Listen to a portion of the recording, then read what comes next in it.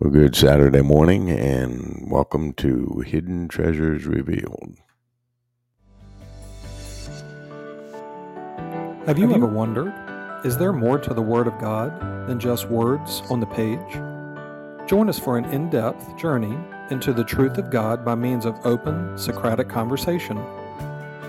In Proverbs chapter 2, the Word of God says, "If you accept my words and store up my commands within you, turning your ear to wisdom and applying your heart to understanding, indeed if you call out for insight and cry aloud for understanding, and if you look for it as for silver and search for it as for hidden treasure, then you will understand the fear of the Lord and find the knowledge of God." Welcome to Hidden Treasures Revealed.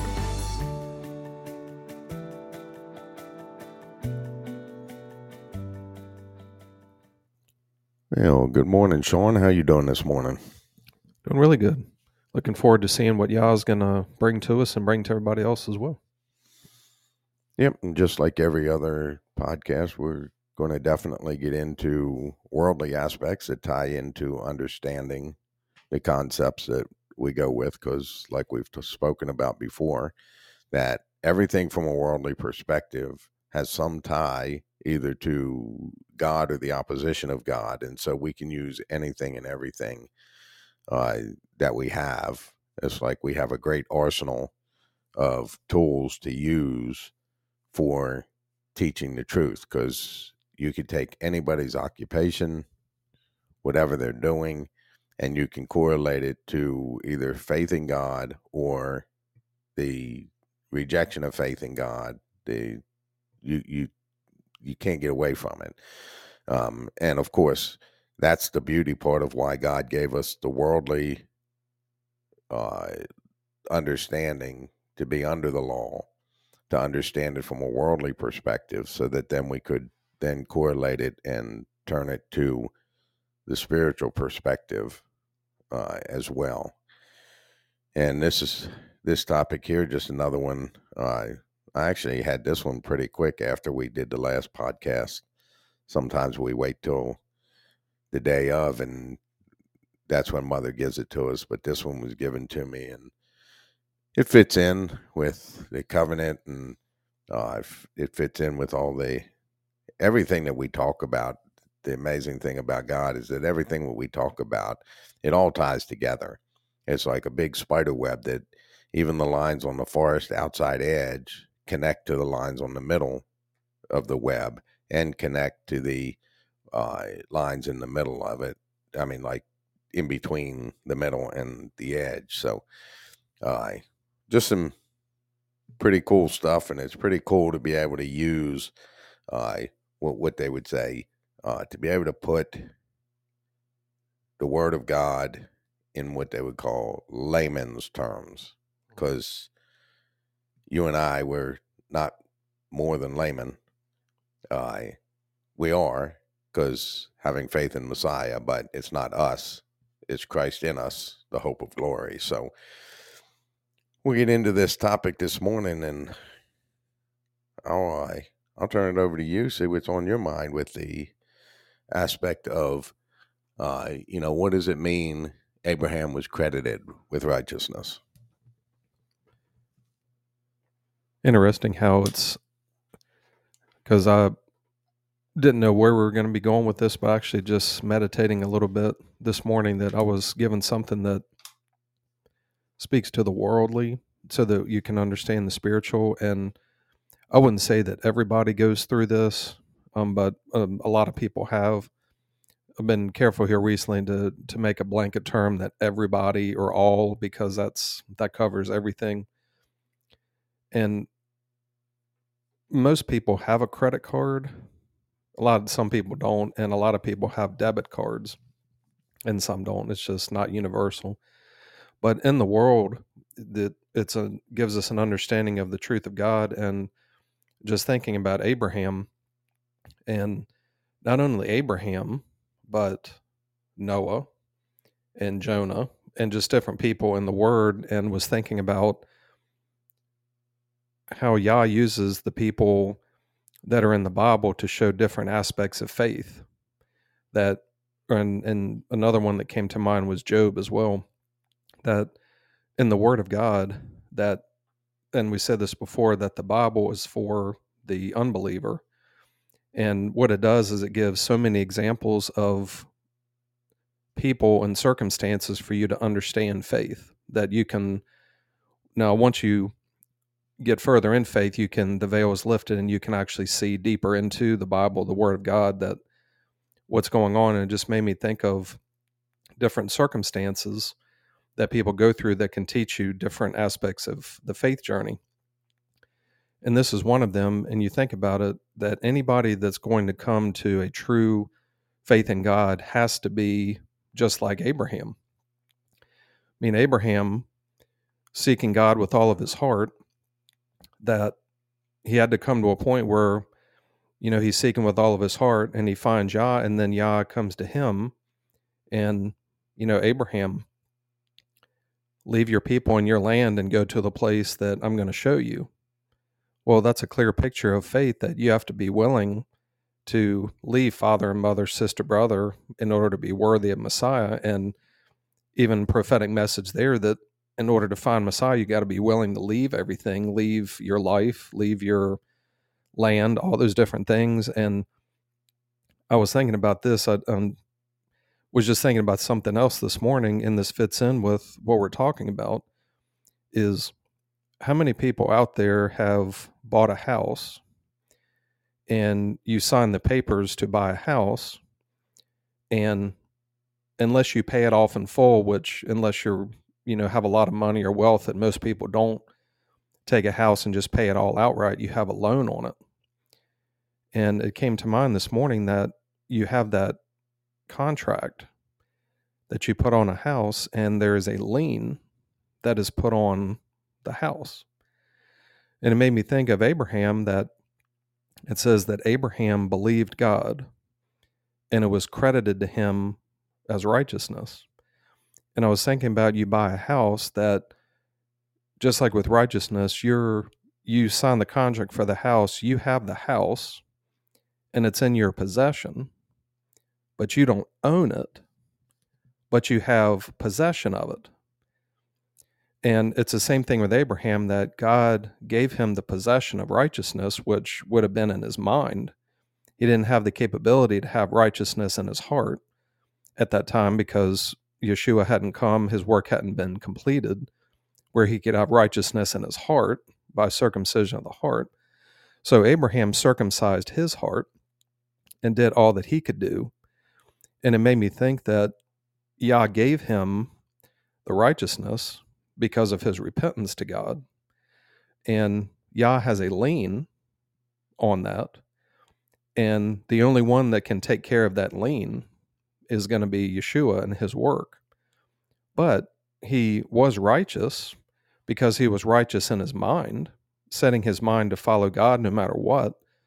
And he was credited with righteousness, meaning because he did what was right, he obeyed God, he complied with God, and really it was his heart that he wanted to do it.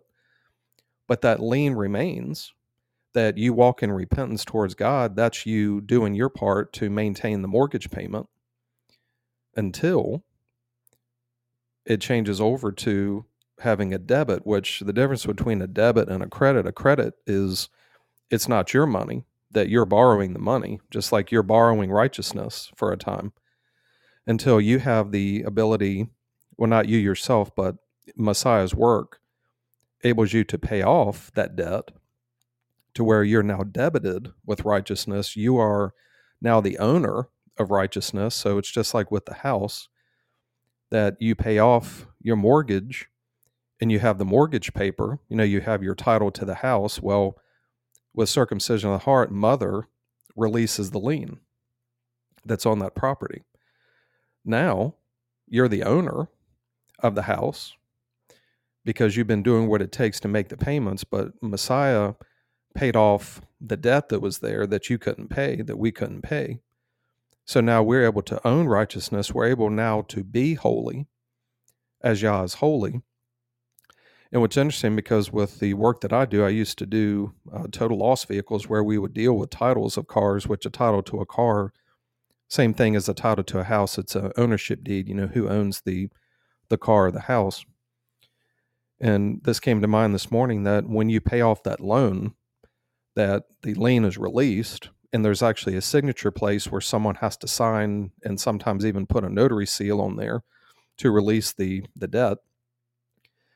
And you can actually be in possession of that title and have the lien released. And a lot of times what we would do is people would come to us and there would still be a lien showing on the title in the records. So what we would do is we would tell people, well, and they would say, well, the lien has been signed off on. So we would say, well, go to the DMV and get a clean title, which means they will issue you a new title that shows no liens. And that's another worldly aspect of faith, is that when you come to this fullness of faith with circumcision of the heart, you're a new creation in Messiah. You now have the ownership of faith, and you now have a clean title, because the lien has actually not only been signed, but it's been removed. And we have proof of this in the Old Testament, where Yah says, this is the covenant that I will make with them in those days, that I will be their God and they shall be my people. That I will forgive their sins and their lawless deeds I will remember no more. And it just makes me think of, well, what a beautiful picture of now in Messiah, you own righteousness now, and that your sins have been forgiven. So don't go back to the old way, because you now have a clean title. You've got a clean slate. And as long as you remain in the house and you don't walk away from it, you don't abandon the house to where it becomes condemned, then you continue in faith and you continue growing. So in faith, in the covenant, as you had mentioned, that we've been talking about covenant, that you must come to Abba first through the first part of the contract, and he will credit you with righteousness, meaning that he will loan righteousness to you because of you turning to him and walking in his ways the best you can.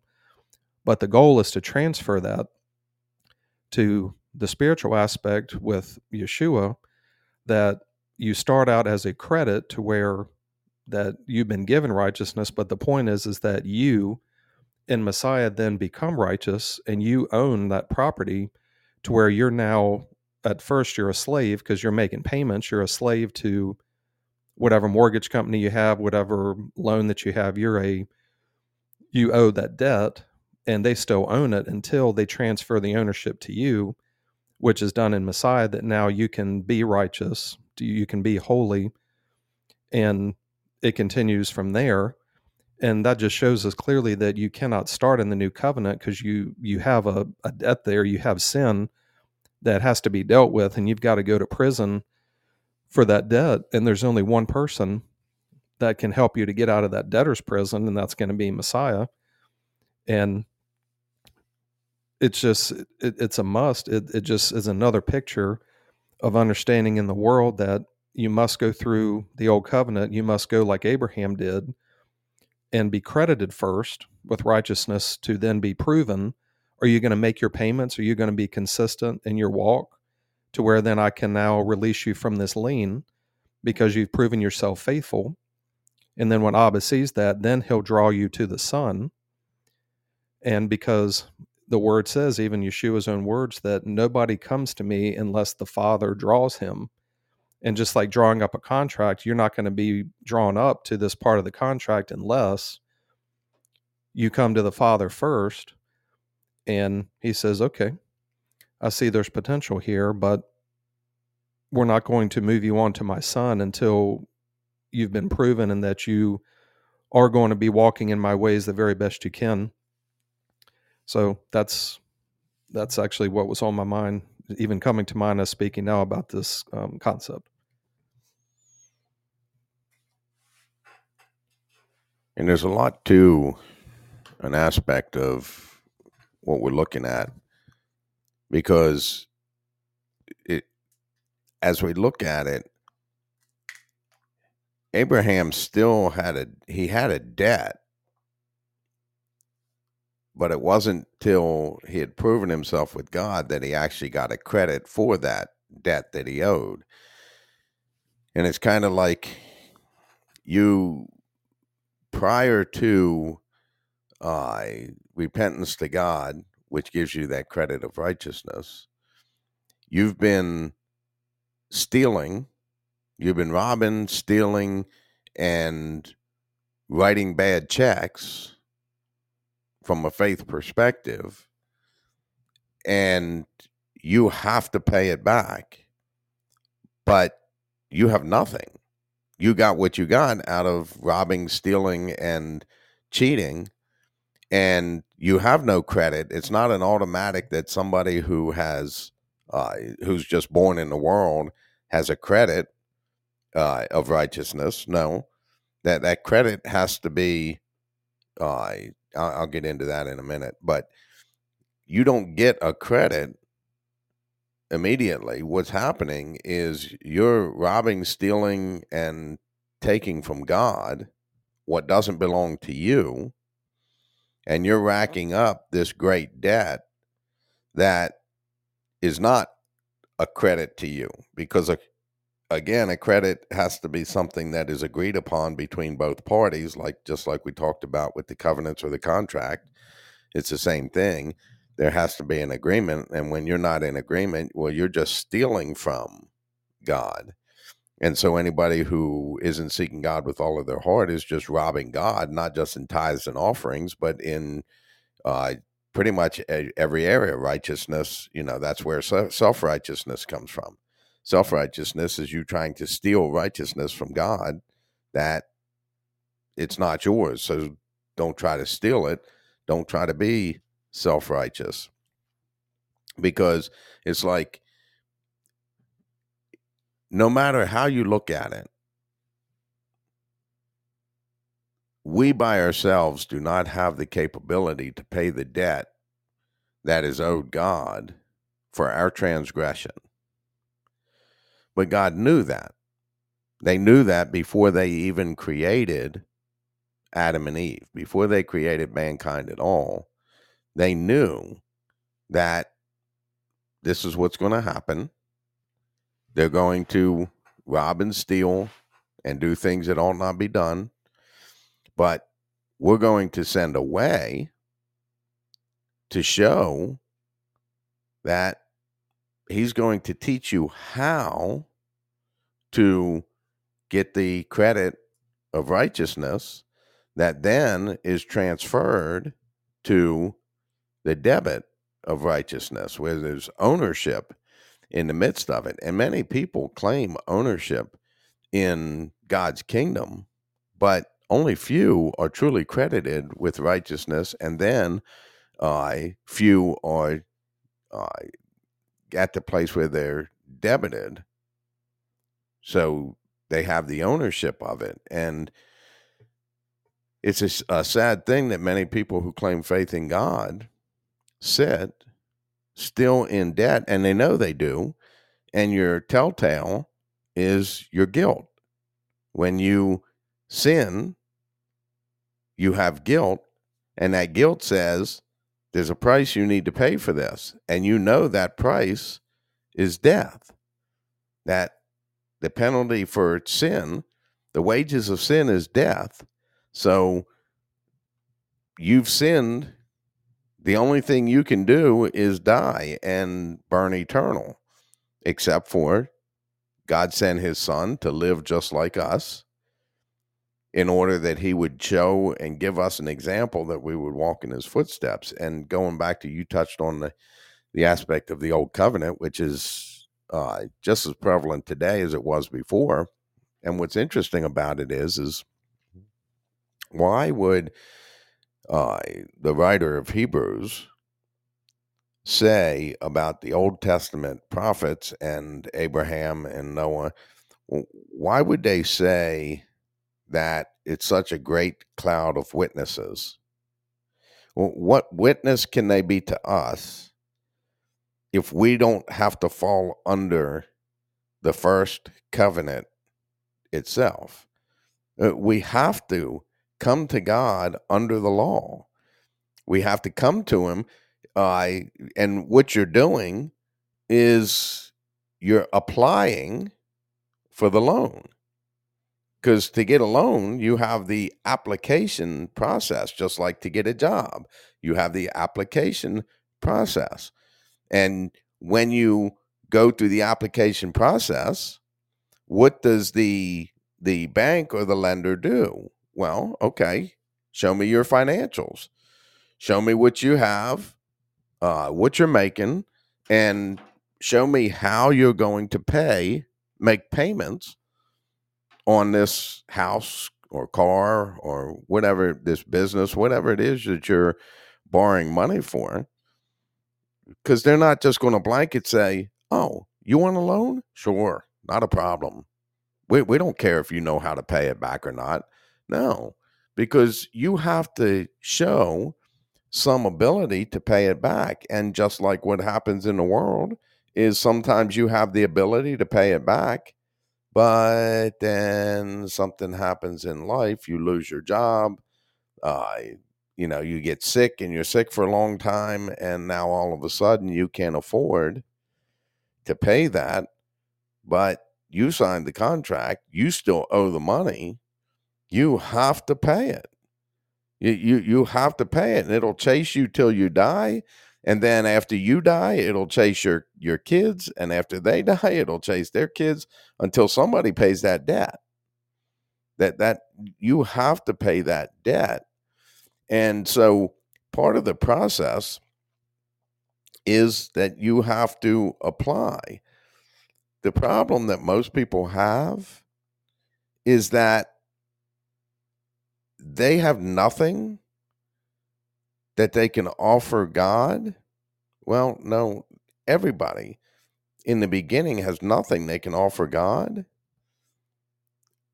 which means that you, in order to get that, to be able to be in a place of applying for a loan, you have to go into bankruptcy, where in bankruptcy, that's when the debts are removed. That, and God had a similar aspect with the Israelites, the year of atonement, when the debts were forgiven and the slaves were set free. That but you have to file bankruptcy with God, which is a complete broken spot of, nobody wants to file bankruptcy, but if it's necessary, then you need to do it because it really is the best thing for you. It doesn't seem like it. It's got a bad, uh, it's got kind of like a bad vibe to it. But the reality is that if you can't afford to pay your debts, you need to file bankruptcy. But here's the key with bankruptcy, and I can speak to this because we've been through it. And here's the key: you must make a change of your mind and your attitude in spending for that bankruptcy to be any good for you. And the beauty part about God is they know what to look for to determine whether you're going to end up in that debt again or whether you really are going to change. And that key factor is repentance. That when you're applying for the loan, well, you can't even get to that until you realize that you're bankrupt, until you realize you're wretched, pitiful, poor, blind, and naked, and you can't afford anything from God. Then you have to go and plead with God for bankruptcy first before you can then apply after God says, okay, well, let me see what your attitude is in this bankruptcy. And I know for us, of course, that was one of the things. Well, I'll never file bankruptcy. And what I would say to people is, don't ever say never, because you'll find yourself in those positions because it's necessary, and you have to change your mindset, and that's what we did. When we filed bankruptcy, I was like, I'm never going to do that again as far as it's in my control. Now, things could happen. medical bills can, if somebody gets sick, or you're in an accident, or you're in the hospital or whatever, medical bills, and this from insurance, medical bills can get crazy, and you can't afford to pay that back. Then you file bankruptcy, because it's there to give you a relief and a reprieve from what you owe. But the mindset has to be that, as far as it's concerned with me, I will not be in that position because of my ignorant spending to be in bankruptcy again. Now, I'm not being arrogant about that. It's just being a reality that, no, I'm not going to do that again, because I did it once. And if I continue that pattern, well, then I sit in insanity and I'm not making any changes. Why would any creditor want to give me credit on something if I'm not able to prove faithful in making a change? And to do that, you have to change your spending habits. You have to change things. And then after you get through the bankruptcy with Yah, then you have to apply for a loan, a credit of righteousness, just, and Abraham did the same thing. And so there's just so much depth to pretty much everything that we talk about in understanding. Because, again, like we talked about with the Old Testament, and how you have to walk through the Old Covenant law first. That's what the great cloud of witnesses was. That's what they walked, that when they couldn't walk the spirit of it. And they circumcised their heart. They weren't able to have the circumcision of the heart done by the Spirit, because that didn't come until after Messiah came and died and finished his work. Then that's when, that's why he went back into the depth of the earth, to go back to those who were walking in the obedience, who had the credit of righteousness. Now, okay, it's been paid. Come on, follow me. All right, Abraham, we're going to go over here. And so everybody's going to come with us to Abraham's side. All those who had faith in God, who walked in the obedience to the absolute best of their ability, even though they did not do it perfectly, come with me. We're all going to be over here on Abraham's side. Everybody else is going to the other side of the abyss, and you're going to stay in torture until the final judgment. And so they went through the bankruptcy. They applied for righteousness from God. And when you apply for money, they're going to check, and they're going to be sure that you can pay it back before they're going to let you use the money that they have. Now, when you have a credit of righteousness, then that's when your sins are forgiven, because you have repented to Abba. But just because your sins have been forgiven, remember, you brought up the credit card. Every time that pre-circumcision of the heart done by mother, every time you sin, you're swiping that credit card, but you're continually building the debt because you can't pay it. You don't have what it takes to pay it until you crucify yourself with Messiah, that you walk as he did, and you shed your blood spiritually, where you're humbled to give up, that everybody else is more important than me, and you've crucified yourself. Now you get the debit, you get ownership, you get the fullness of deity in bodily form. But that's something that Abraham couldn't have in his day, because he could only circumcise his heart. And we have to keep in mind, and we've talked about this before, that there's two places where there's two different types of circumcision of the heart that are spoken of. One is your part of circumcision of the heart, and the other one is God's part of circumcision of the heart. So in the Old Testament, it says, circumcise your hearts. Well, that's what was giving them the ability to be in favor in God and have the credit of righteousness. They were able to be forgiven because they truly wanted to be absolutely obedient to God. But they were not capable of not sinning because the other aspect of the heart, one is your conscious mind, and the other is your subconscious mind. You circumcising your heart is you doing it in your conscious mind with absolution, and you know it, and this is what we're going to do. But your subconscious, the heart that Messiah spoke about, that what comes out of the mouth is the overflow of the heart, is your lower conscience. And you can't control that until you have circumcision of the heart done by mother.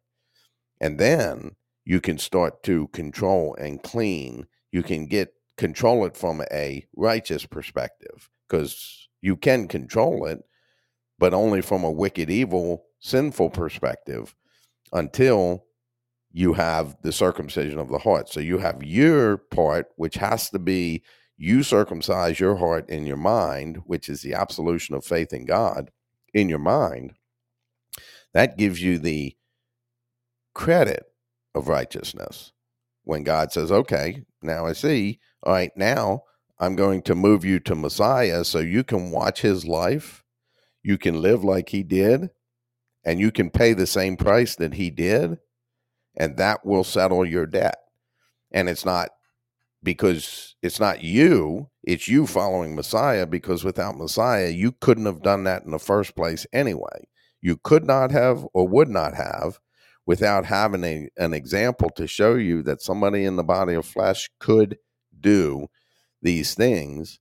And therefore, you following Messiah, you do what he did, then he covers your debt by you paying your debt of selfishness to God.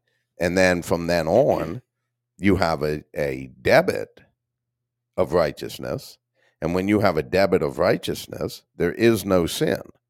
There's no ability for sin. So, I mean, there's just there's a whole lot to it, but I'll turn it back over to you. Well, yeah, because I had this thought because you had said you've been through the bankruptcy, but in faith, everybody has to be bankrupt. And this came to mind. How many people that in the world think about filing for bankruptcy and they don't? And there's a key as to why people don't. And there's a key in this of finding the fullness of faith in Yah is, do you have a humbleness to be able to apply for bankruptcy? Because I was thinking about this morning about humility, and a scripture that we've said many times and is so important is when Yah says that if my people who are called by my name will humble themselves and pray and seek my face and turn from their wicked ways, then I will hear from heaven and I will heal their land.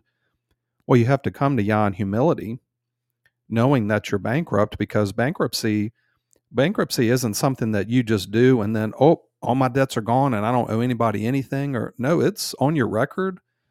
And it's a serious thing because you realize that there's debtors out there that want their money, and that they're not necessarily crazy about their debt being taken away because you owe me money. But with God, that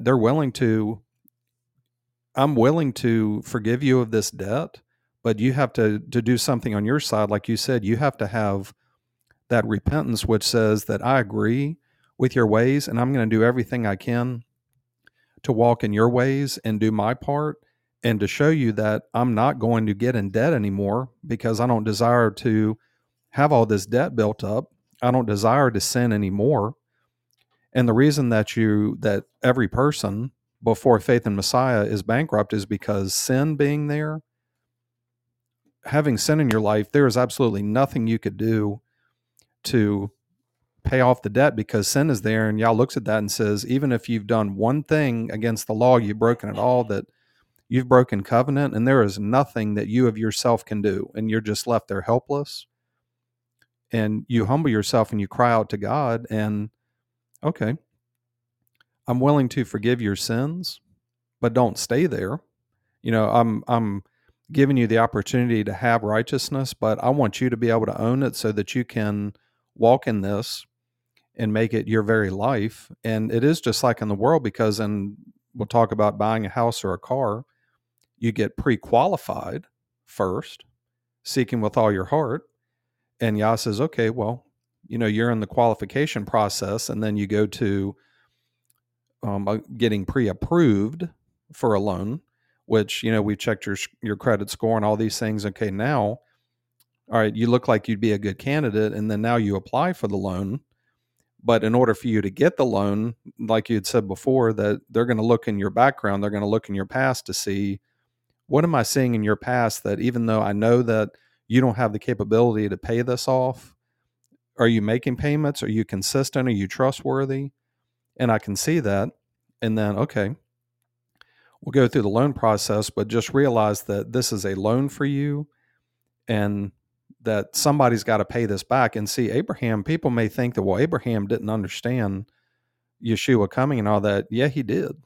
Because it even said that Abraham, in Yeshua's own words, that Abraham was looking forward to his day and would embrace him, because, and even Messiah said that if you've seen me, you've seen the Father. So Abraham seeing Abba, that the son would be doing the same things that Abba is doing, and therefore, because you've committed to God by faith, that you would transfer to the new covenant if you were alive, because Abraham would continue to walk in Yah's ways, and when the son came, he would accept the son because you've accepted the Father.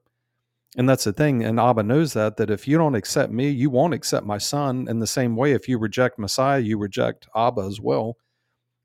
And it's just a beautiful picture that any and everything in the world shows you a picture of faith in God, and you cannot get away from these aspects of the covenant. If you try to bypass it, you're just going to be left with nothing. But it's interesting how in the spiritual that people will bypass things, but in the world, like, just down the road from where we are, if I said, you know what, I like that new Jeep Gladiator, I'm going to just go in there and just buy one.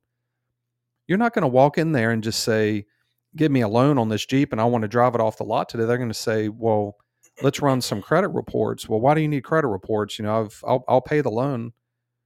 We check your credit and we see you have bad credit. We're not giving you this money because we're lending you the money, or whatever bank that we use is lending you this money. And if you don't pay it back, then we're going to take it back, and then we're going to have to resell it. So it's going to make us look bad, because nobody's going to want to buy a vehicle from us, and banks aren't going to lend us their money, because if people can't pay the money back, then we're not going to have a business anymore.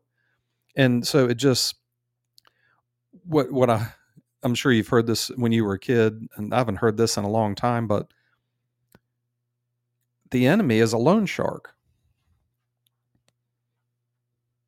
Because he's going to bring you, yeah, you can apply, you can get this, you accept Jesus as Lord and Savior, and you've got it. You've got salvation. Yeah, you've got it. Sign right here. And yeah, you don't have to do anything, and you just, yeah, but that loan is going to be defaulted on when at the end, Messiah is going to say, all right, where's the debt? Pay it. I didn't, but I thought I paid all the payments. I thought I did everything. No, you didn't have anything. So get away from me. That it's just bringing you a false sense of, you've got the fullness of God, you've got everything. And no, but did you read the terms of what? Well, I don't need any terms. All I need is accept Jesus as Lord and Savior. That's it. I don't need anything else. And no discussion of repentance, or, well, yeah, repentance is a part of it, but you feel sorry. No, but that's not what it is, because what about this debt of sin? Oh, that's right. Jesus forgives your sins. It's okay. You don't need to worry about that. Your debt's been paid in full. And it's like, no, that you must walk this way. And I had this thought actually this morning, that with the law being given, the written code, that Yah owns all of it. And yeah, it made me think of the written code as Yah's putting a lien on everything. that no matter what you do, you can't bypass and get around this without me being involved in it, because I'm going to keep you in debt because of sin. You're kept in debt until you have a way to pay off this debt. That everybody, until you come to the fullness of faith in God, you are in debt to me, and you can't pay off this debt. You're left helpless. Well, yeah, I've kept your law. No, but it doesn't matter because you're bankrupt and there's nothing you can do. There's no works you could do. Um, you of yourself that would be able to pay off this loan, to be able to be right. That it makes it to where every person has to come to Yah in that bankrupt state, and you have to fall at their feet and, Yah, have mercy on me because I cannot pay this debt. Help me. I want to be in relationship with you, but there's nothing that I can give. And Yah says, yeah, there is something you can give. And it's your very life. It's being willing to sacrifice everything. Because have you heard this term that when you get a loan, that they'll say, what do you have for collateral? And y'all say, what do you have for collateral? Well, yeah, all I have is my very life. Okay. Well, that's your collateral. That's what, because what else can you put up? You have a life full of sin. So what, yeah, is there anything that I can do? And y'all say, well, there's no collateral. And it's like, well, I'm willing to give you everything. Okay. Well, I'll accept that, but that's the only thing that I'll accept, because anything else, there's no works, there's no good deeds you could do as collateral to be able to show yourself worthy, other than you just give Yah your word and, all right, well, we're going to test you in this to pre-approve you. And then once you're pre-approved, okay, well, now you've got this loan, you've got this repentance, but you must continue to walk in repentance to show that you're, doing what you can do to pay off this debt, even though you're not able to. And it's the same way with Abraham and the prophets, that they were doing everything that they could do. And they were in the holding place just waiting for Messiah to, make the exchange to where they could be released from the debtor's prison. And Abraham also, he made payments on the credit of righteousness that he had. Whenever he offered a sacrifice to God, he was making a payment, because that's part of the agreement, is that you make this payment of the sacrifices from the old covenant perspective.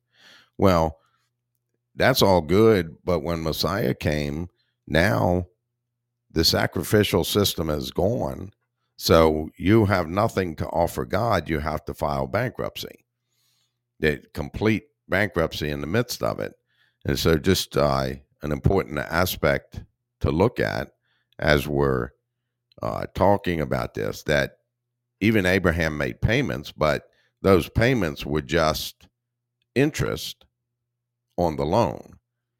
So he was paying the interest by him offering the sacrifices, and ultimately those sacrifices that he was offering to pay the interest is the same thing of you offering your sacrifice of self to God, to give up, to be willing to leave mother or father, husband or wife, son or daughter, that I'm sacrificing my life for you, God. Not that I'm doing anything to anybody else from a hateful perspective, but I'm doing this because it's the right thing to do. And that's what I want to do.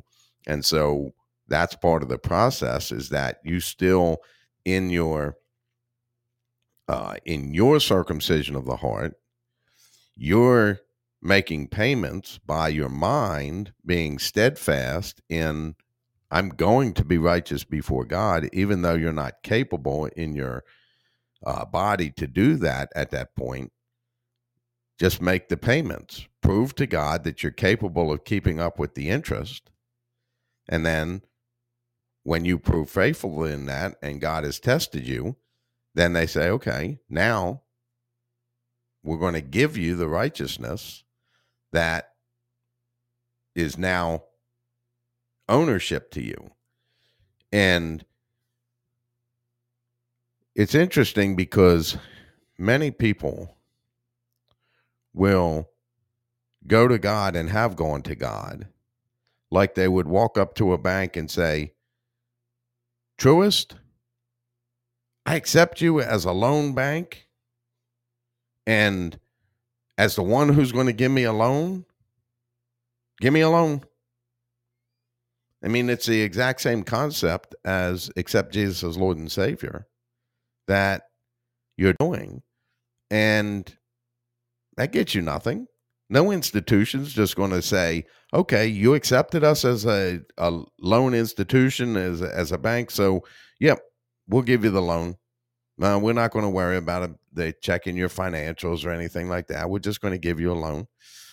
And people know that that's ridiculous in the world to just expect that you accept the bank as a bank and that's what they do and they give loans. So give me a loan. No, you know that's not going to happen. So why do you expect God's going to do that? And again, we have the physical aspect to teach us the spiritual aspect as well.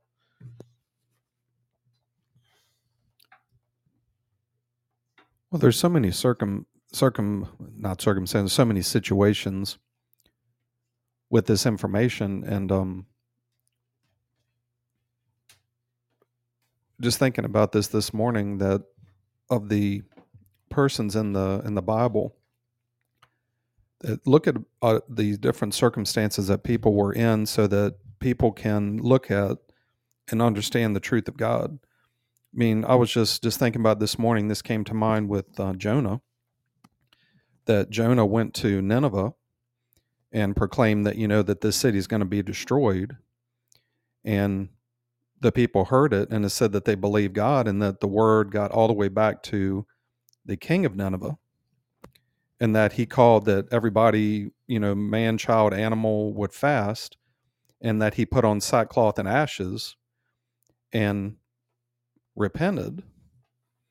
And because we've been talking about the terror of God, you must see God as a terror first. And it says, talking about the people realized the terror of God, to put on that sackcloth and ashes, to be able to humble themselves and repent to God. And said when God saw their repentance, that he relented, because the people realized that God would respond in anger if they wouldn't repent. And I was just thinking about, with that gives you a picture that shows you that each person is Nineveh, that there's wickedness in the city. And if you don't repent of this wickedness, if you don't repent to God, that Nineveh is going to be destroyed. That each person, man or woman, you could look at as the king or queen of Nineveh, that God is setting out the warning of terror, that you're going to be destroyed if you don't repent.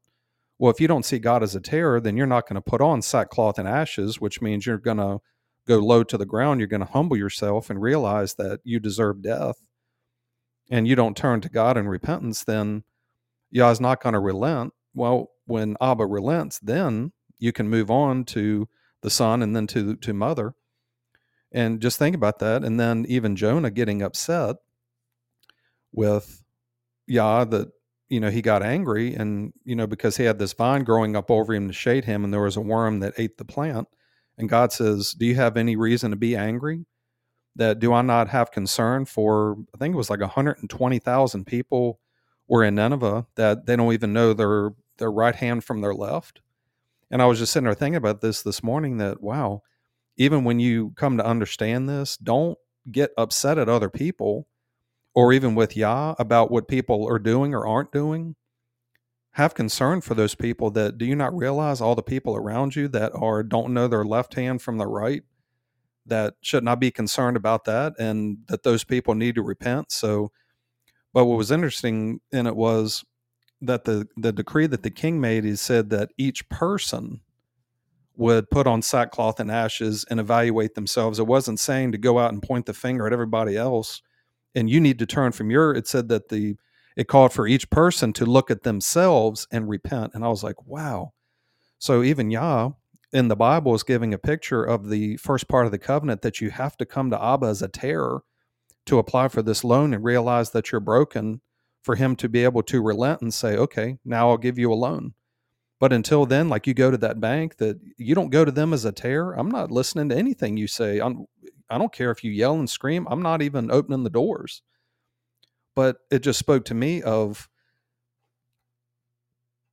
when you transfer from being in unbelief to belief, that it transfers from the written Bible to the Word of God, and the Word of God, Yah speaking to me, showing, do you see how people, even you, don't have anger towards us over something? Are you justified in this frustration, or in this, what's the right anger to have in this? And it showed me a picture of, wow, so even in the Old Testament, because people will talk about Jonah. Well, Jonah, he got swallowed by the big fish, the big whale, and then Yah spit him out. And that's the story of Jonah. But how much in the story of Jonah do you see about people saying, look at the king of Nineveh and the decree about repentance towards God, because God is going to come destroy and God is a terror? I don't remember hearing that when I was growing up in church, that it was just about, oh, look at Jonah, see, and he was with God and God saved him from the belly of the fish.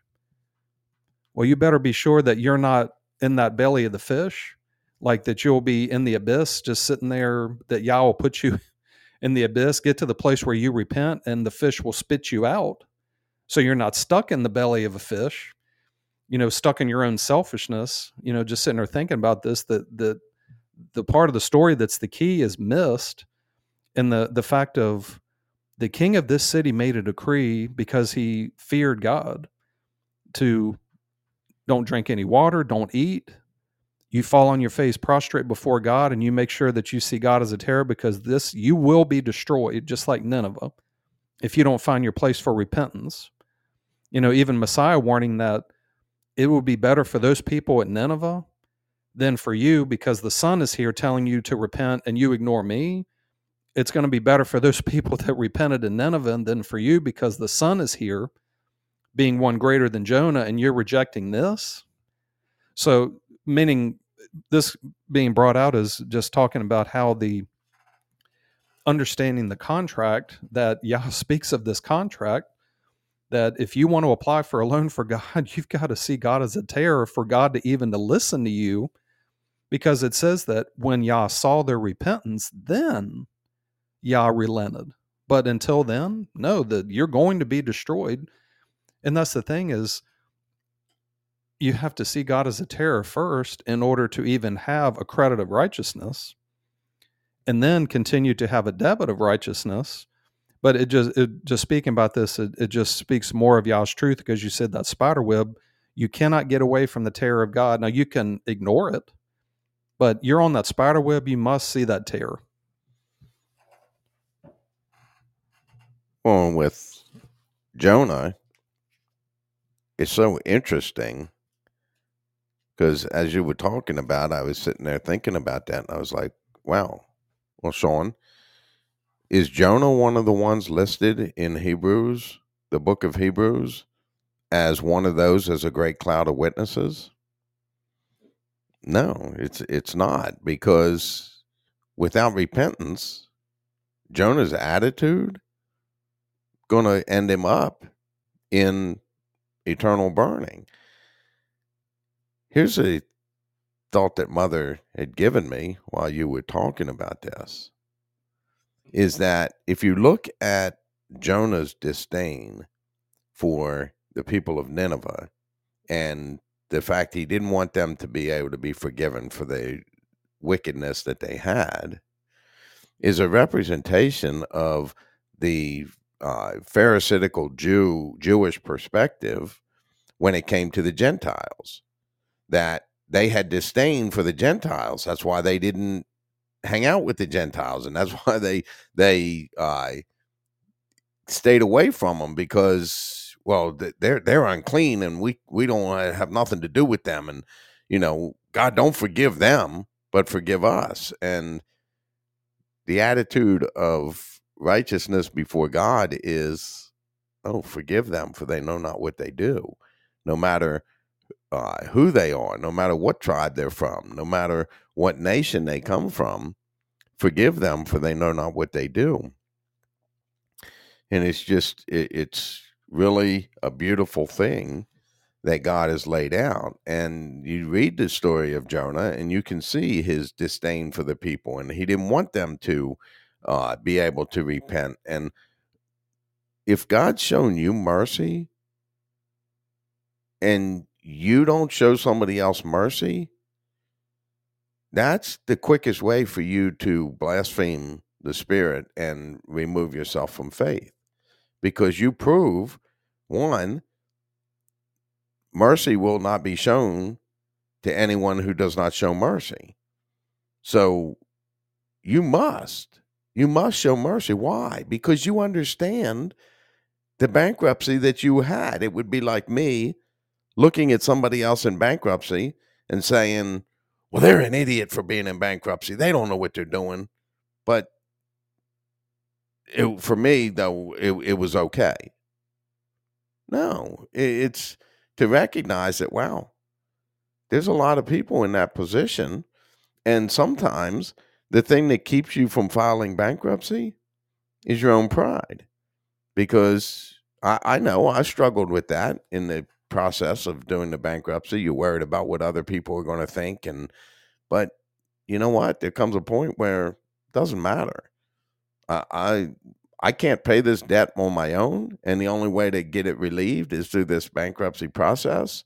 So I'm going to go through it, but I'm going to make sure that I never, when it is in my control, that I'm not going to do that again. I'm not going to spend like I did before when I didn't have the money to spend. You put it on credit, or, well, it's coming. I got this money coming. And, a lot of times people spend their federal taxes before they get them back. They're already spent. Well, that's what we call a spending mentality. And if you have a spending mentality, you have to change that. And I haven't completely, absolutely overcome a spending mentality, but I'm getting it more in a balance where I'm not going I'm not going to spend it if I don't have it to spend. And then when I spend it, I'm going to pay it off if I use a credit card, or I'm on a loan with something. I'm going to pay it back. Because I'm not going to buy beyond what I can afford. And that's where you have to look at it and say, if I don't have the cash to buy it, meaning I don't have the money in the bank to afford it now, don't buy it, because you're never going to be able to afford it, because there's always going to be some special surprise that's going to come your way that you're not expecting, and is going to stick you when you have that spending mentality. And obviously you have to spend your money, but spend your money and stop spending everybody else's money. And if you have a credit card, like we have credit cards now, again from bankruptcy, but they're always at a zero balance at the end of every month. At the end of the cycle, we pay them off because we're not overspending to where we can't pay it off, and you have to pay the minimum. And when you start paying the minimum, then the interest, really all you're paying is the interest on what you owe, and you're paying the minimum will never satisfy that. And so God doesn't, when you have the credit of righteousness, God doesn't accept anything less than the full payment. And the full payment is your absolute mindset in the fact that you don't want to sin, and you're going to fight it tooth and nail to the absolute best of your ability. Then you keep making those payments until God says, okay, we see that you've proven yourself that you have the ability to pay this off. So now we're going to give you a debit of righteousness where sin is no longer a factor for you.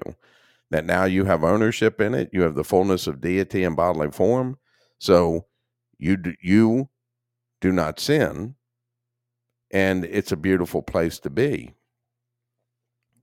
I just had something came to mind with the credit, and because I have credit cards, and I do, me and my wife, we do the same thing, that if anything is on a credit card, the goal is that to pay it off either by the end of the month or even immediately. Like, we have the capability of paying immediately online now.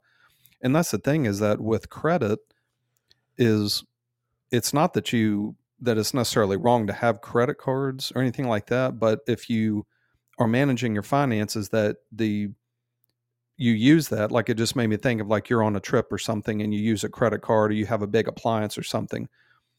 It's okay, we have the money, but just at this moment, I don't have the capability to get you all the money at this moment. So let me borrow your money and I'll go get the money. It's just like, hey, Phil, can I borrow like $5 from you? And you say yes. And I was like, but I have it at home. I'll go get it. And you're like, okay, well, you're trustworthy. Here's the money.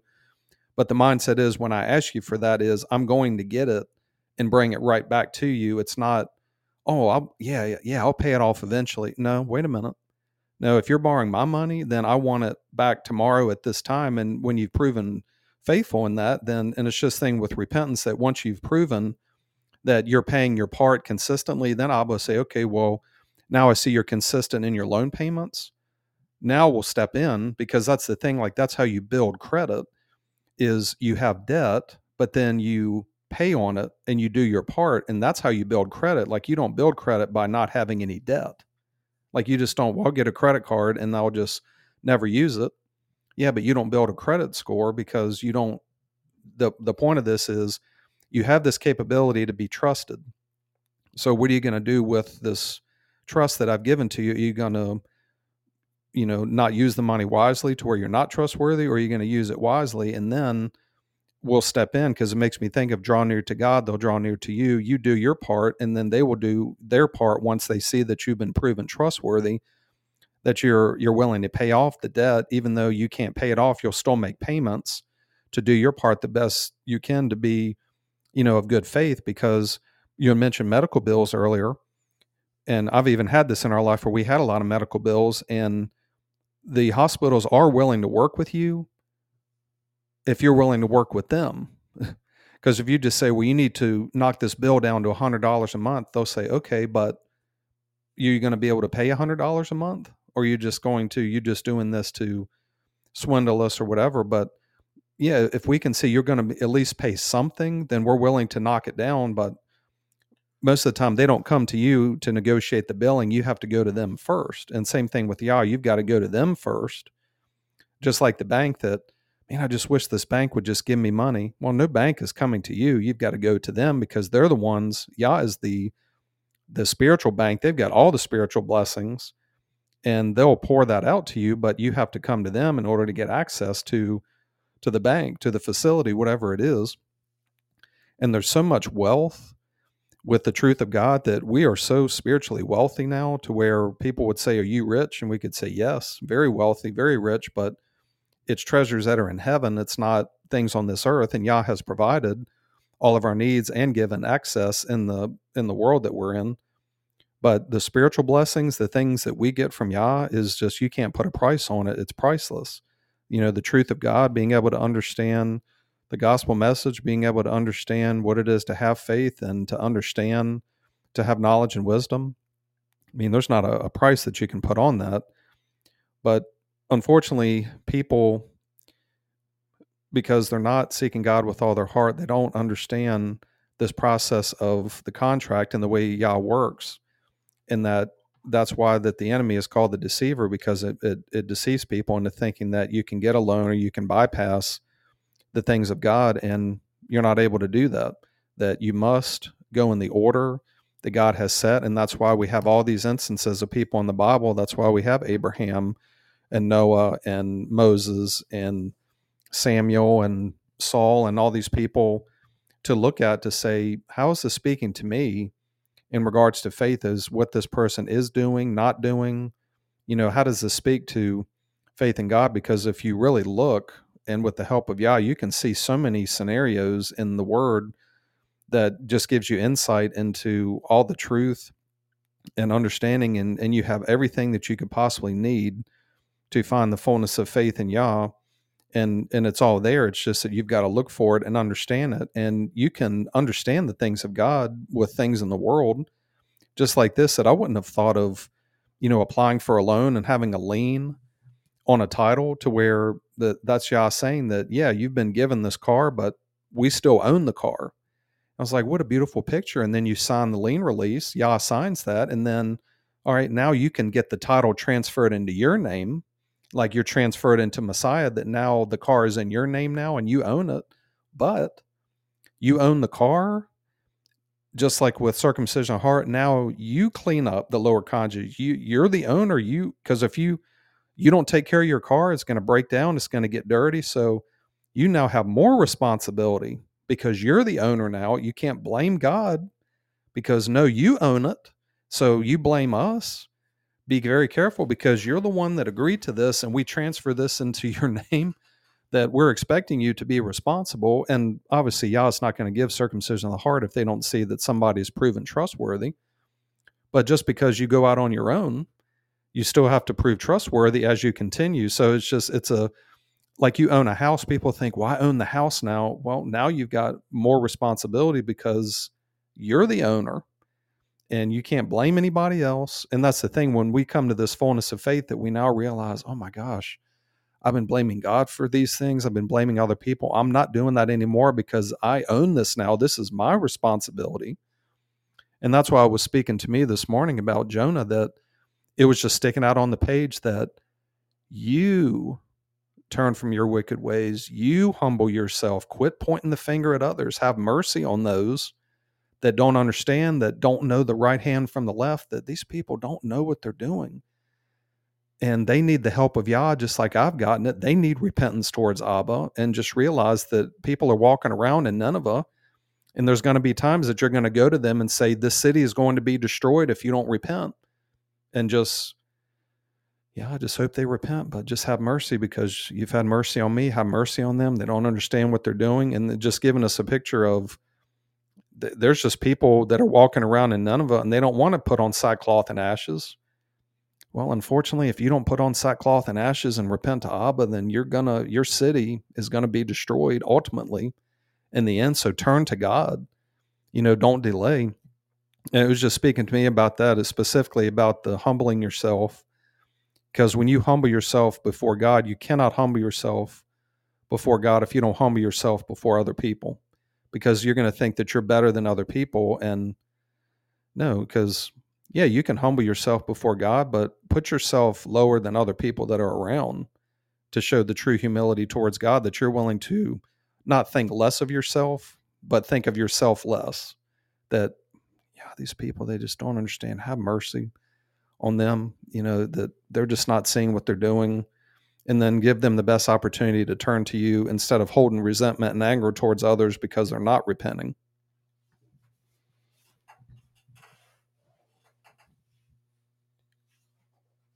And Abraham,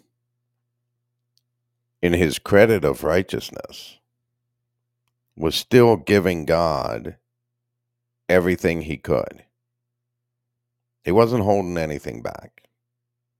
Look at the different times when Abraham, take your family and your belongings and get up and go.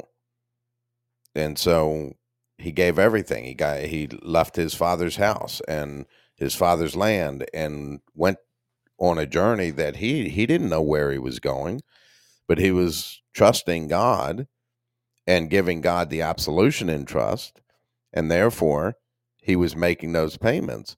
And another aspect of proof that Abraham was giving everything that he was giving God his all was, take your son Isaac, and put him up on the altar, and you're going to offer him as a sacrifice. And Abraham didn't waver in unbelief, because he knew that God had the power to bring his son back from the dead if he actually sacrificed him. But Abraham wasn't focused on that. He was focused on the fact that this is what God asked for.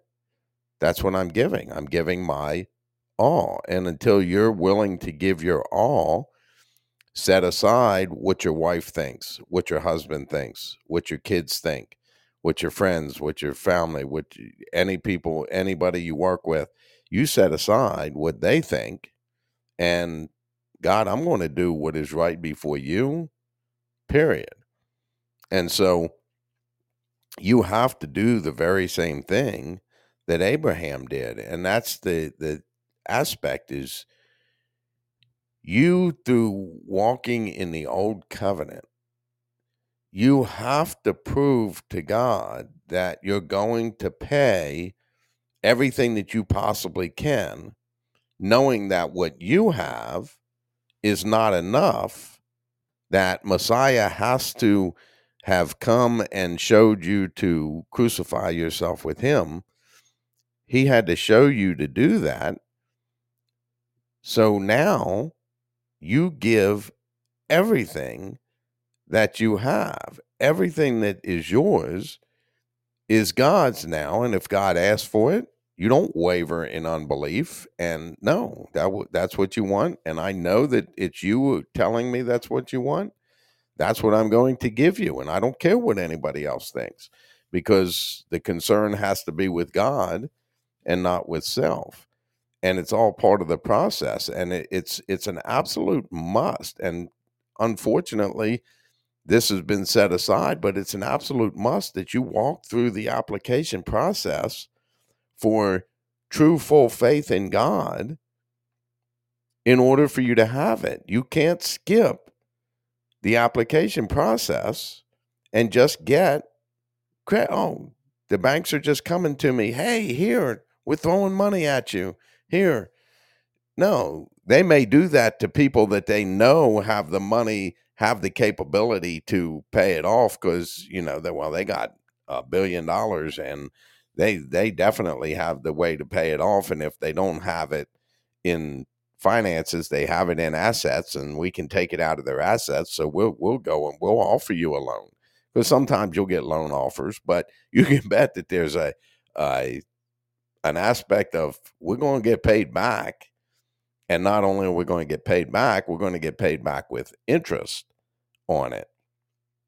And so it's just really important that people understand that if you've just accepted Jesus as Lord and Savior, that does absolutely nothing for you in the eyes of God. That now, in the eyes of the loan shark, of the enemy, yes, he'll tell you that, yes, you're saved. Everything's good. You don't have to worry about it. But you can't until you've walked where Abraham is. You cannot have the new covenant, the new agreement, because you haven't applied for that agreement. You haven't come to the one that you're going to sign the contract with and made the agreement that, hey, this is what we're going to do, and I'll do whatever it takes to get this done. And so it's huge for people to understand that you have to walk through the covenant law of God first. And I want to make this clear. We're not saying by any stretch of the imagination that by you walking through the covenant law of God, that uh, earns you anything. No, you walk through the covenant of God so that you can prove to them that you mean what you say. You're not going to earn your salvation because it's the grace of God, it's a gift. But there are stipulations that you have to fill in order to have that salvation.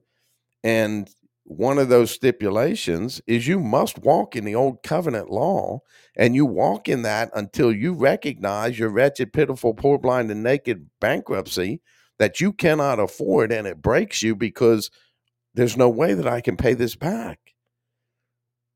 That's when you start pleading to God for the credit of righteousness. And I'll do whatever it takes. I'll do anything, but don't say that unless you really mean it, because God's going to put you to the test. Okay, you say you're going to do anything. what are you going to do when this situation happens or that situation happens? Are you going to be okay with it? And this isn't funny, but just how not just mother, but Yeshua and Abba work, that they'll just give you like a little nugget, a little piece of information. And I don't know if you ever thought about this, but because I know, Phil, you've applied for loans before, and I'm sure you've heard of this term, but do you remember who the person is behind the scenes that you don't know a name, but there's somebody behind the scenes that's a part of the loan writing, the loan application process? And I never thought about this, and this makes sense. Go ahead. Um, what's coming to my mind would be the underwriter. Exactly right. And because we look at this, and at times you think, well, where is the Spirit in the Old Testament? Now it says like my Spirit, and it'll mention mother, but it just made me think about mother being the detail, that because you have to go through underwriting. And it made me think of, you applied to Abba, and mother's there looking at the details of your past and things, that like she's the one that, because it's not that you couldn't find out who the underwriter is. Like even with the company I work for, you can look in there and it'll tell you who the underwriter is. But most of the time, it's the agent that goes to the underwriter. You don't go to the underwriter direct. And it made me think, wow, mother there by Abba's side, that she's the underwriter that has the information, the details, that it's them together looking at you, and you come to him as the terror, but then mother's there to say, okay, well, I remember when they were a kid and they did this and this and this, and they look at your background.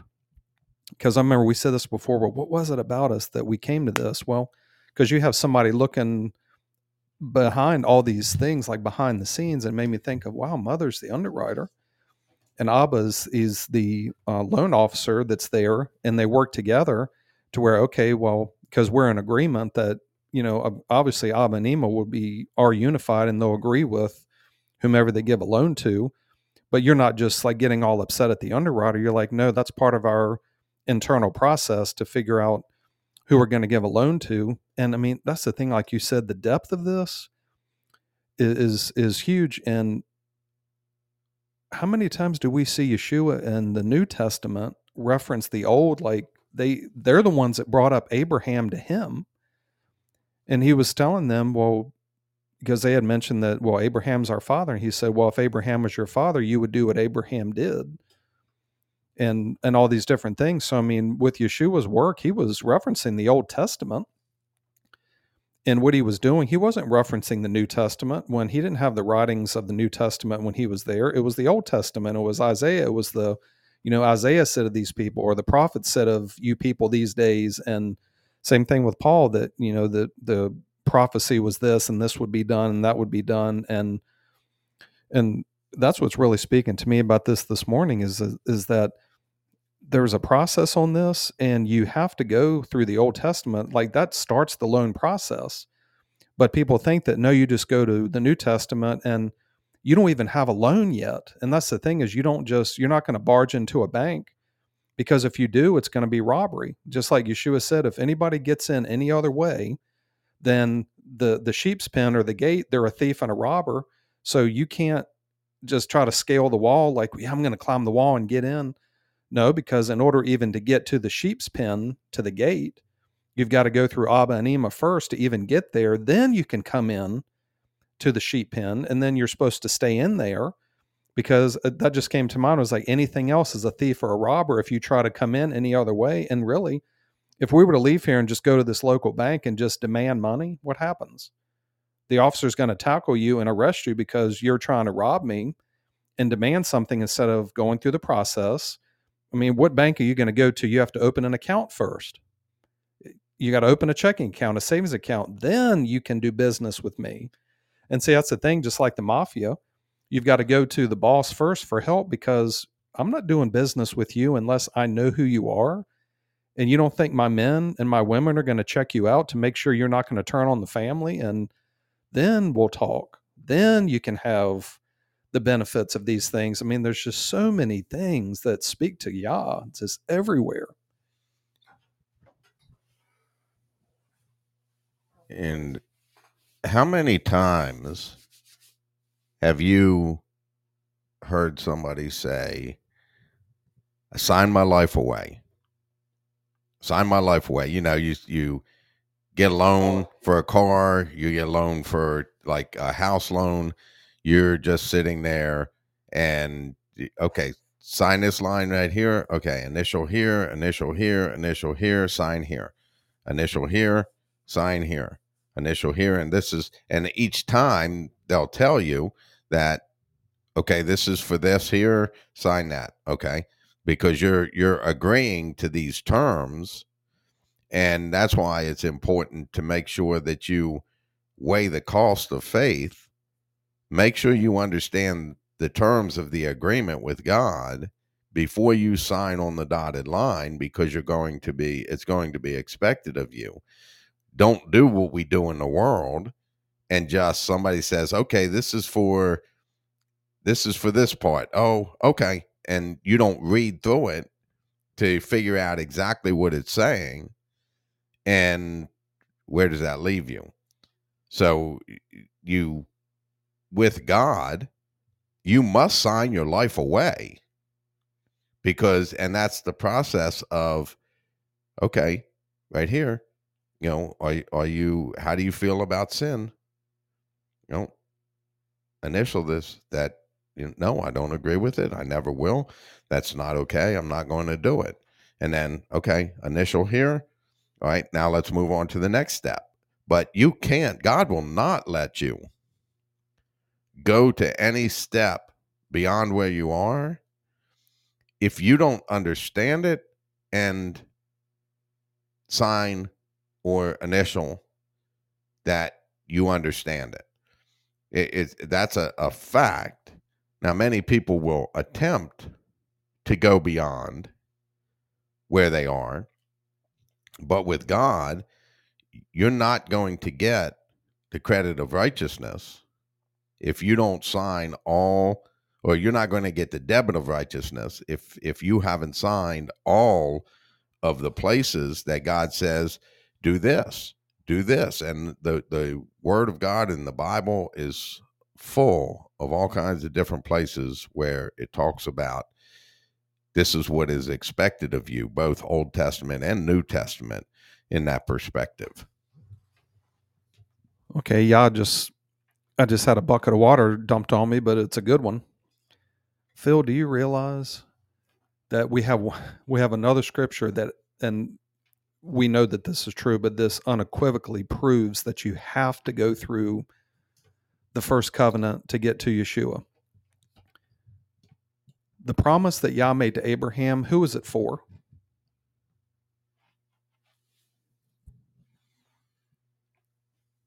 Which promise is that, dude? Oh, let me not to just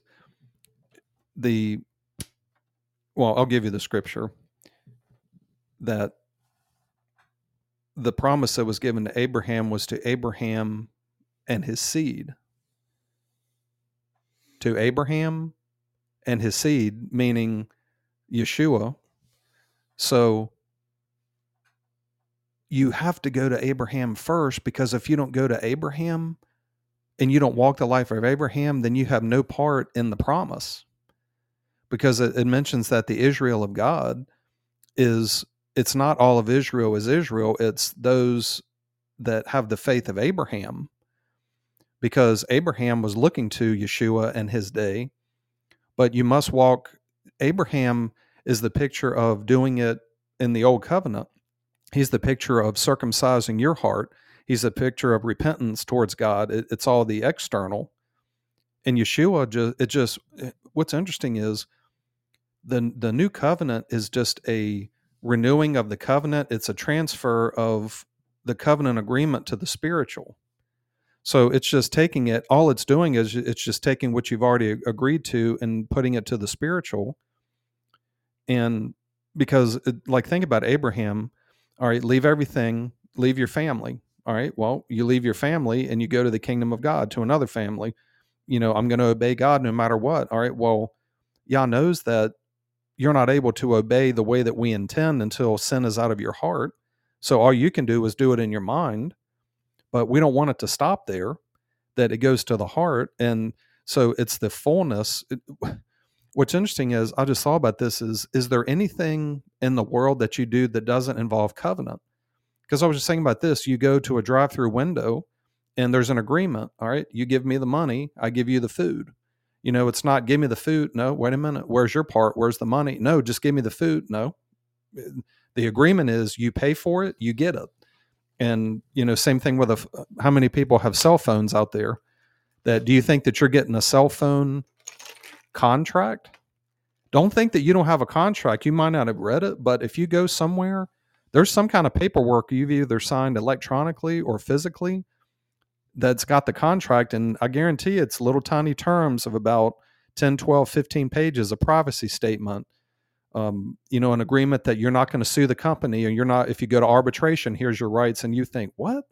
Yeah, go to your phone contract. You don't think they have an arbitration clause in there that don't think you're coming to me with something that, yeah, you can go to arbitration and here's your rights as, even you're watching Netflix or something like that. Go to the terms page and you read all the attorney like thing, and they'll even tell you read the attorney language, and you just scroll through the privacy. I don't need that. I'm just watching Netflix.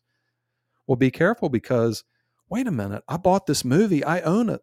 No, you don't own it. Go back to and you scroll through and the digital, oh, there it says that we can. It's just interesting. Go in like Peacock or Netflix and just go to you don't think that, well, I'm just watching Netflix, this is any big deal. You go to the terms page and you look at all the attorney language in there about, and you would think, why do they have all this? Well, to protect themselves. And the same thing with, yeah, we're protecting ourselves in this. My name isn't going to be shamed in this if you break it, because I'm not breaking the covenant. So you can't put it back on me. And that's the point of it, is make sure you know what you're signing, because you're not defaming my name in this. I'm going to keep my part of it. So you can't blame me if you default on this contract, because you see all the terms here. You're the one that agreed to this. I didn't make you sign anything. So don't blame me for this. That was just coming to mind that, yeah, you think well, I'll deal with this phone company, and, well, what did you sign? And well, you expect me to read all that? Well, why did you sign it? If I didn't say you had to or didn't have to read it, but you're the one that signed the contract. And that's what I found in my work, is that people would get upset. And what we do, we go back to the contract. Did you read it? Well, nobody reads the policy. But with faith, that's a problem. If we don't read the policy, that's a big problem. Well, and when you look at a lot of like the cell phone companies now, okay, and this is funny because it's not the truth, but it's what they say. T-Mobile, no contract. It says no contract. Their commercials say no contract. But that's a lie, because if there's no contract, then if I don't pay my bill, then I can keep on using T-Mobile. No, you don't. No. You have a contract even when you don't think you have a contract, because by you using that service, you agree to the contract that they have. Now, their motive behind it is, well, it's a month to month thing, meaning that we're not going to lock you into a 2-year contract of you have to stay in this, you can get out of it next month, but you can't not pay your bill and still have service, because that's part of the agreement, the contract. I mean, otherwise, obviously, they wouldn't be in business very long if they didn't have that. And so even times when it's the perception that there's no contract, that's what the enemy wants you to, it's all free from God. It's the grace of God. There's no contract, just you accept it and done. Well, even that, you're accepting the contractual agreement of the enemy and not of God. You must find places of the contractual agreement with God And it's just really important that people understand, again, that you have to go through the process for a loan or a credit. And when you get that credit, it's still expected to be paid off. Abraham getting a credit of righteousness, his credit, his credit that he built up had to be paid off, but he wasn't capable of making that payment. Messiah dying on the cross, which gives you circumcision of the heart, which gives you the ability to pay. Now, Abraham perished on the earth before Messiah came, so he had to go in that holding place, waiting for Messiah to finish his work. And that's when Messiah went into the depth of the earth. He didn't go into hell. That's a misunderstanding, misquoted, spoken about aspect that, well, he went into hell. And no, he didn't. He went into the earth where all those people from the days of Noah up till the time he died were in those dungeons waiting for the time that he would come and bring the division. Then he paid his price by his sacrifice for all the Old Testament prophets, Abraham, Noah, Moses, going right down the line. Those people were then led to Abraham's side. Then the others were left in the place of in a place, or brought to a place of torment. And once that happened, you can't cross over from here to there. The difference is that Abraham didn't have the ability in his day to have the circumcision of the heart done by the Spirit. All he had the ability to do was his circumcision of his heart, which he proved to God that he had, and that's why he was credited with righteousness, because of that perspective. The circumcision of the heart done by mother is the added piece that we have that they didn't have. But it's not a removal that we don't have to walk like Abraham did. No, we must walk like Abraham did, but we must walk it to the point that God says, okay, now I gave you a credit of righteousness because you walked like Abraham in accordance to the law. Now I'm going to give you a debit so that you can walk like Messiah, that you can live his life while you're here. And again, we're not taking away any of the ability or the credit of Messiah and the work that he did, because without him, none of this would be possible at all. And we would all be condemned to hell because of our own choices and actions. But because Messiah came to show us, this is how you do it. I'm going to be the first fruit, which is the first one who's going to crucify himself, because he said, he didn't say you take my life. No, he said, I give up my life. Well, it's the same thing, and we're called to walk in the footsteps of Messiah, which means you must crucify yourself with Christ. And again, we've talked about this. This is not a physical perspective, but this is a in your mind, you're putting to death selfishness so that you can love other people in an appropriate manner. If you love other people in accordance with the way you've loved yourself in selfishness, which is, in selfishness, you're doing anything and everything that you think is best for you.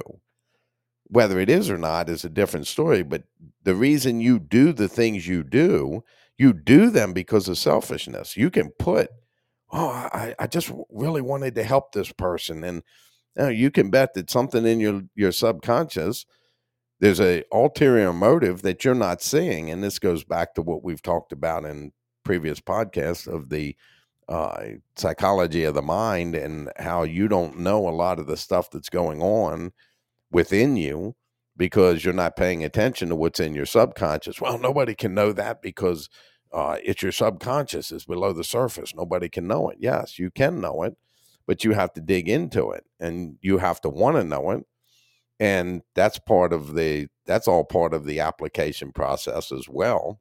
The application, the credit, the debit, it's a continual process because, like we've talked about, once you enter the process with God, like the gospel message, it's perceived as being linear. That, well, I accepted Jesus as Lord and Savior. That's it. It's done. Where the gospel message is circular, it's continuing to grow. And so as we continue to grow in faith in God and we continue to learn more, we get the ability to get more debit on our side as we gain more knowledge, wisdom, and understanding. Because remember, the word says, store up for yourself in heaven with the treasures. Don't store them up on earth because moth and rust will destroy, but store them up where they can't be destroyed. And the greatest treasures of God for us here are knowledge, wisdom, and understanding of the truth of God. And they cannot be destroyed by any earthly or spiritual perspective at all. Well, and it makes sense as why Yah is bringing this out is, and we haven't necessarily gotten into a lot of the podcast of breaking down all the steps of the gospel message, but what a great way to understand when we break down the gospel message in more depth of, do you see it as a contract, and each part of this is part of the contract, that you have the repentance, which is the old, part of the first part of the agreement, and then the obedience, the new covenant, and then mother sealing the two covenants together to make the eternal covenant by the sealing of it all, to where it's signed, sealed, like you said, the Stevie Wonder, signed, sealed, and delivered. That's why when Messiah is coming back, he's coming back to those that are the purchased possession, as it says, because we have a contract, and the contract is for the children that the Father has given me, and I'm coming back for those that have contract with my father and mother and with me. So therefore, I'm coming back for them, the purchased possession that I gave my life for. And you mentioned a statement that is important, that what did Messiah do? He enabled us to be able to do this because he did his part. He put into effect the new covenant. So now our sacrifice is accepted now, to where, because we gave our best, just like Abel did, and because Messiah has given his, that God will look at our sacrifice with favor because we're doing what is right. And no longer do we have our head downcast, but we have our head held high, not in an arrogance, but in a humility of, I walk in righteousness, so therefore the sacrifice is accepted. And that's just another picture of, you've got to come to God with the old covenant of, you give to God what you can give them, but they were more pleased and looked on favor on Abel's sacrifice. So that's telling you that the son coming is really the desire of Yah, is that's the one that they look at with favor. So find your place where you have the favor of God, just like Abel, because in the old way, we would kill people and, have hatred for people. But, well, yeah, I was doing all these things and I thought I was, and yeah, but if you do what is right, so just continue. So really what you're doing is you're signing a contract of righteousness with God. And Yah is, well, okay, well, we'll make this complete once you do your part, and then we do our part. And that's the thing, that if you do your part, then Yah will do theirs. It's not the other way around. Yah doesn't do their part first and then you do yours, because that's the thing. You draw near to God first, then they'll draw near to you. Because, I mean, when was the last time you had a bank just coming to your door, just giving you money? And people say, well, that's ridiculous. Or, the grocery store, they just come to you. Well, they do, but you have to contact them first to place an order for them to then come to you. So just another one of the cause and effect aspects that you can't get away from this, that there's contracts in everything that you do. You don't even, see it as a covenant or a contract, but yeah, because why do you get upset with people? You didn't meet the terms of my contract, which my selfishness states that you should do this for me or do that for me, or whatever the concept is. So yeah, this is just, it came to mind that this is just another depth and just another foundation to be able to understand the gospel message. It is. And like we talked about before with the gospel message, that it's not just for getting yourself to the point of circumcision of the heart. It's a continual circular process. Everything will repeat itself.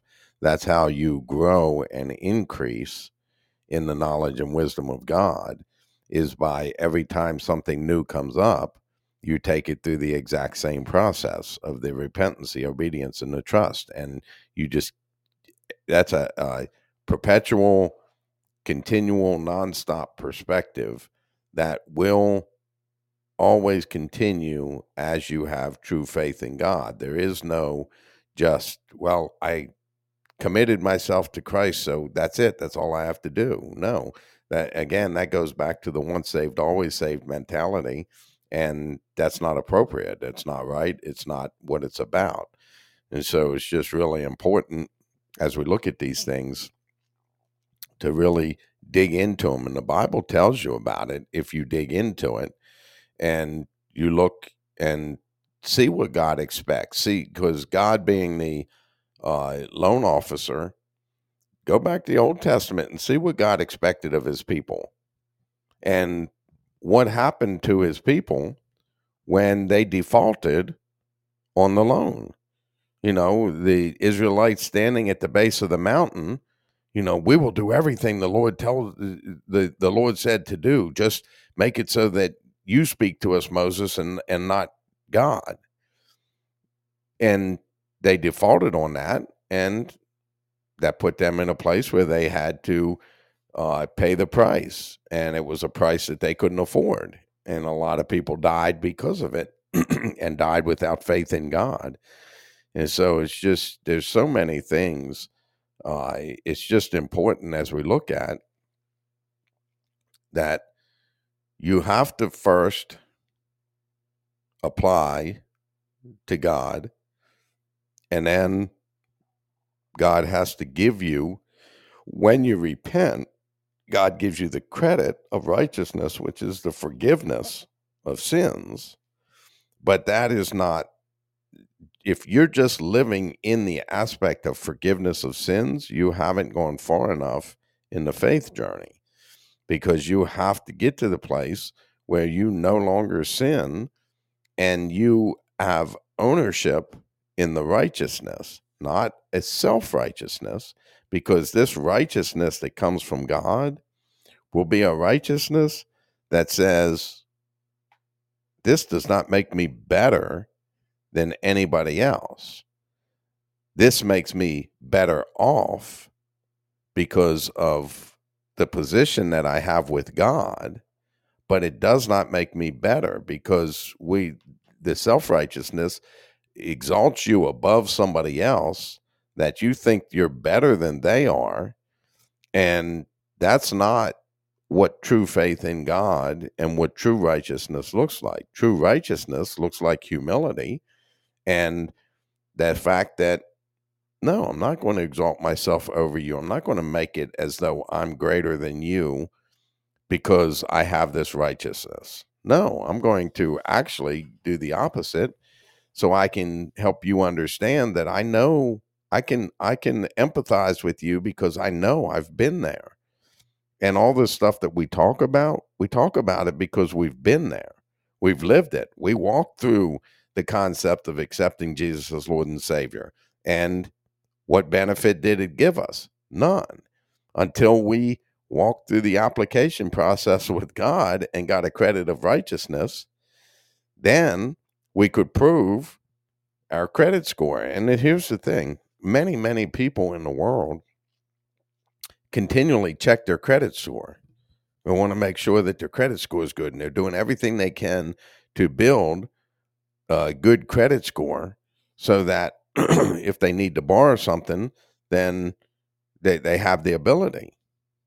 When was the last time you checked your credit score with God?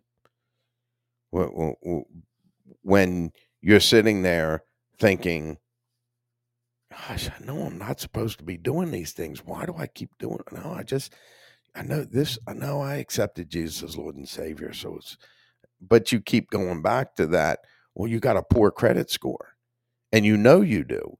You know you have your credit score is like 150,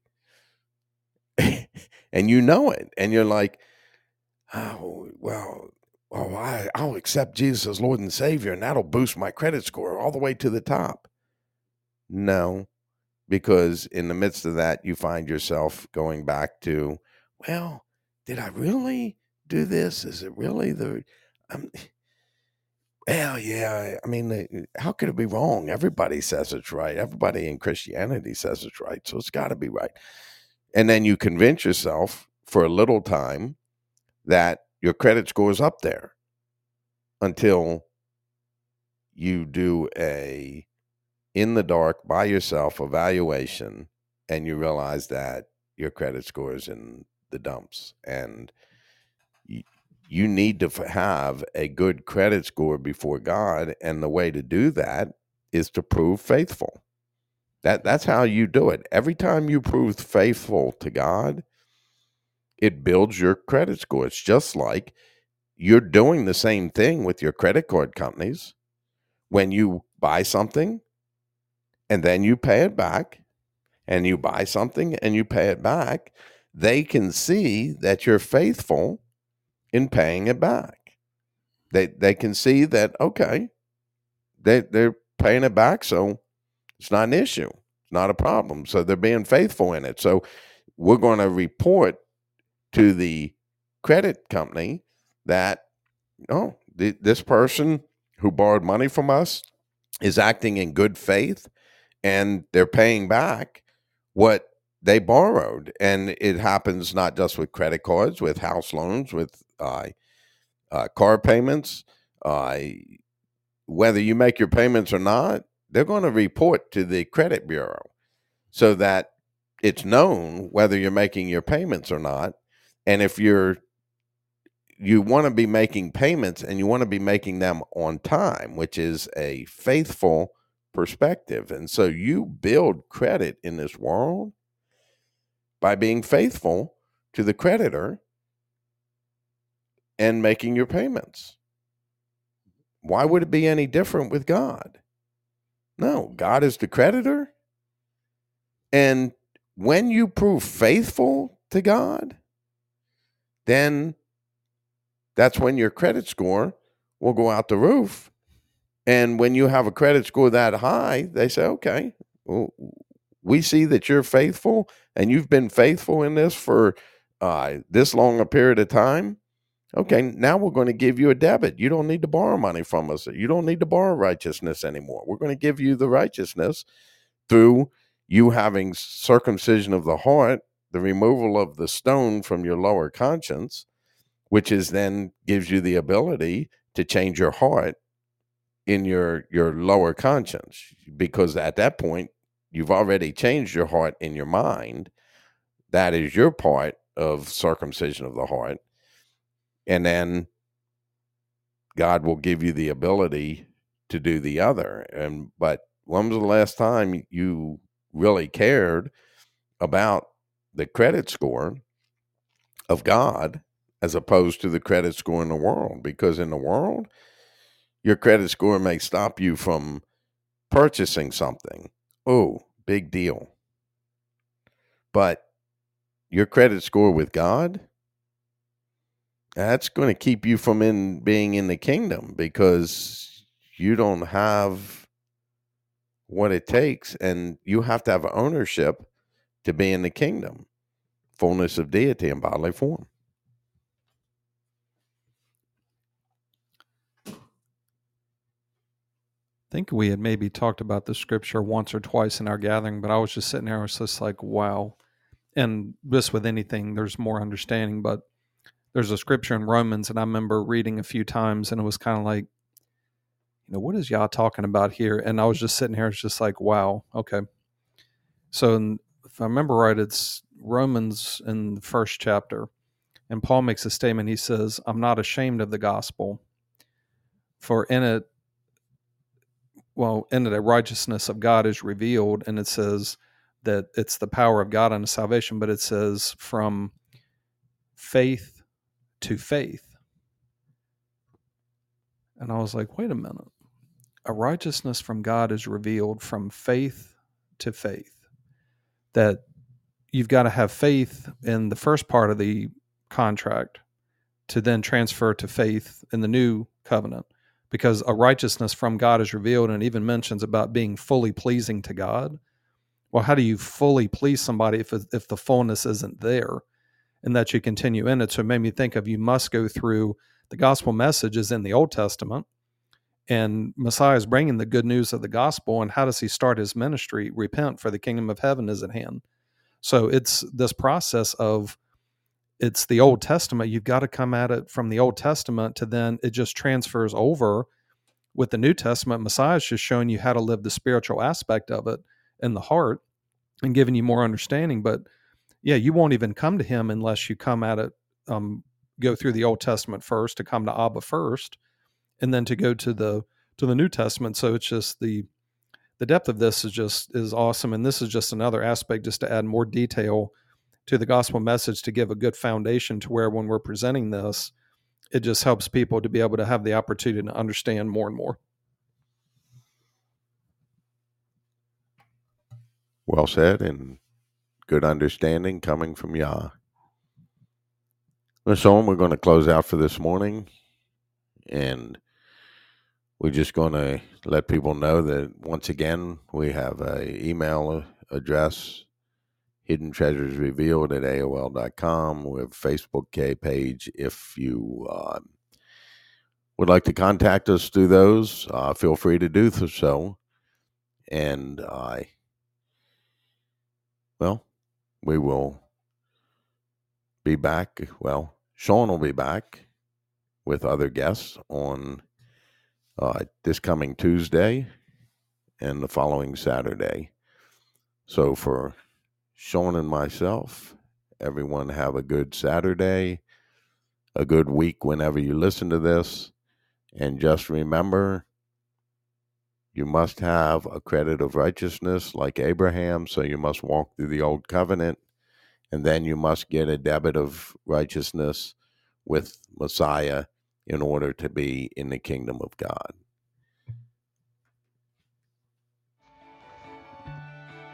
Thank you for joining us today on Hidden Treasures Revealed. We want to leave you with this thought. The greatest treasure in life, and especially in faith, is discovery.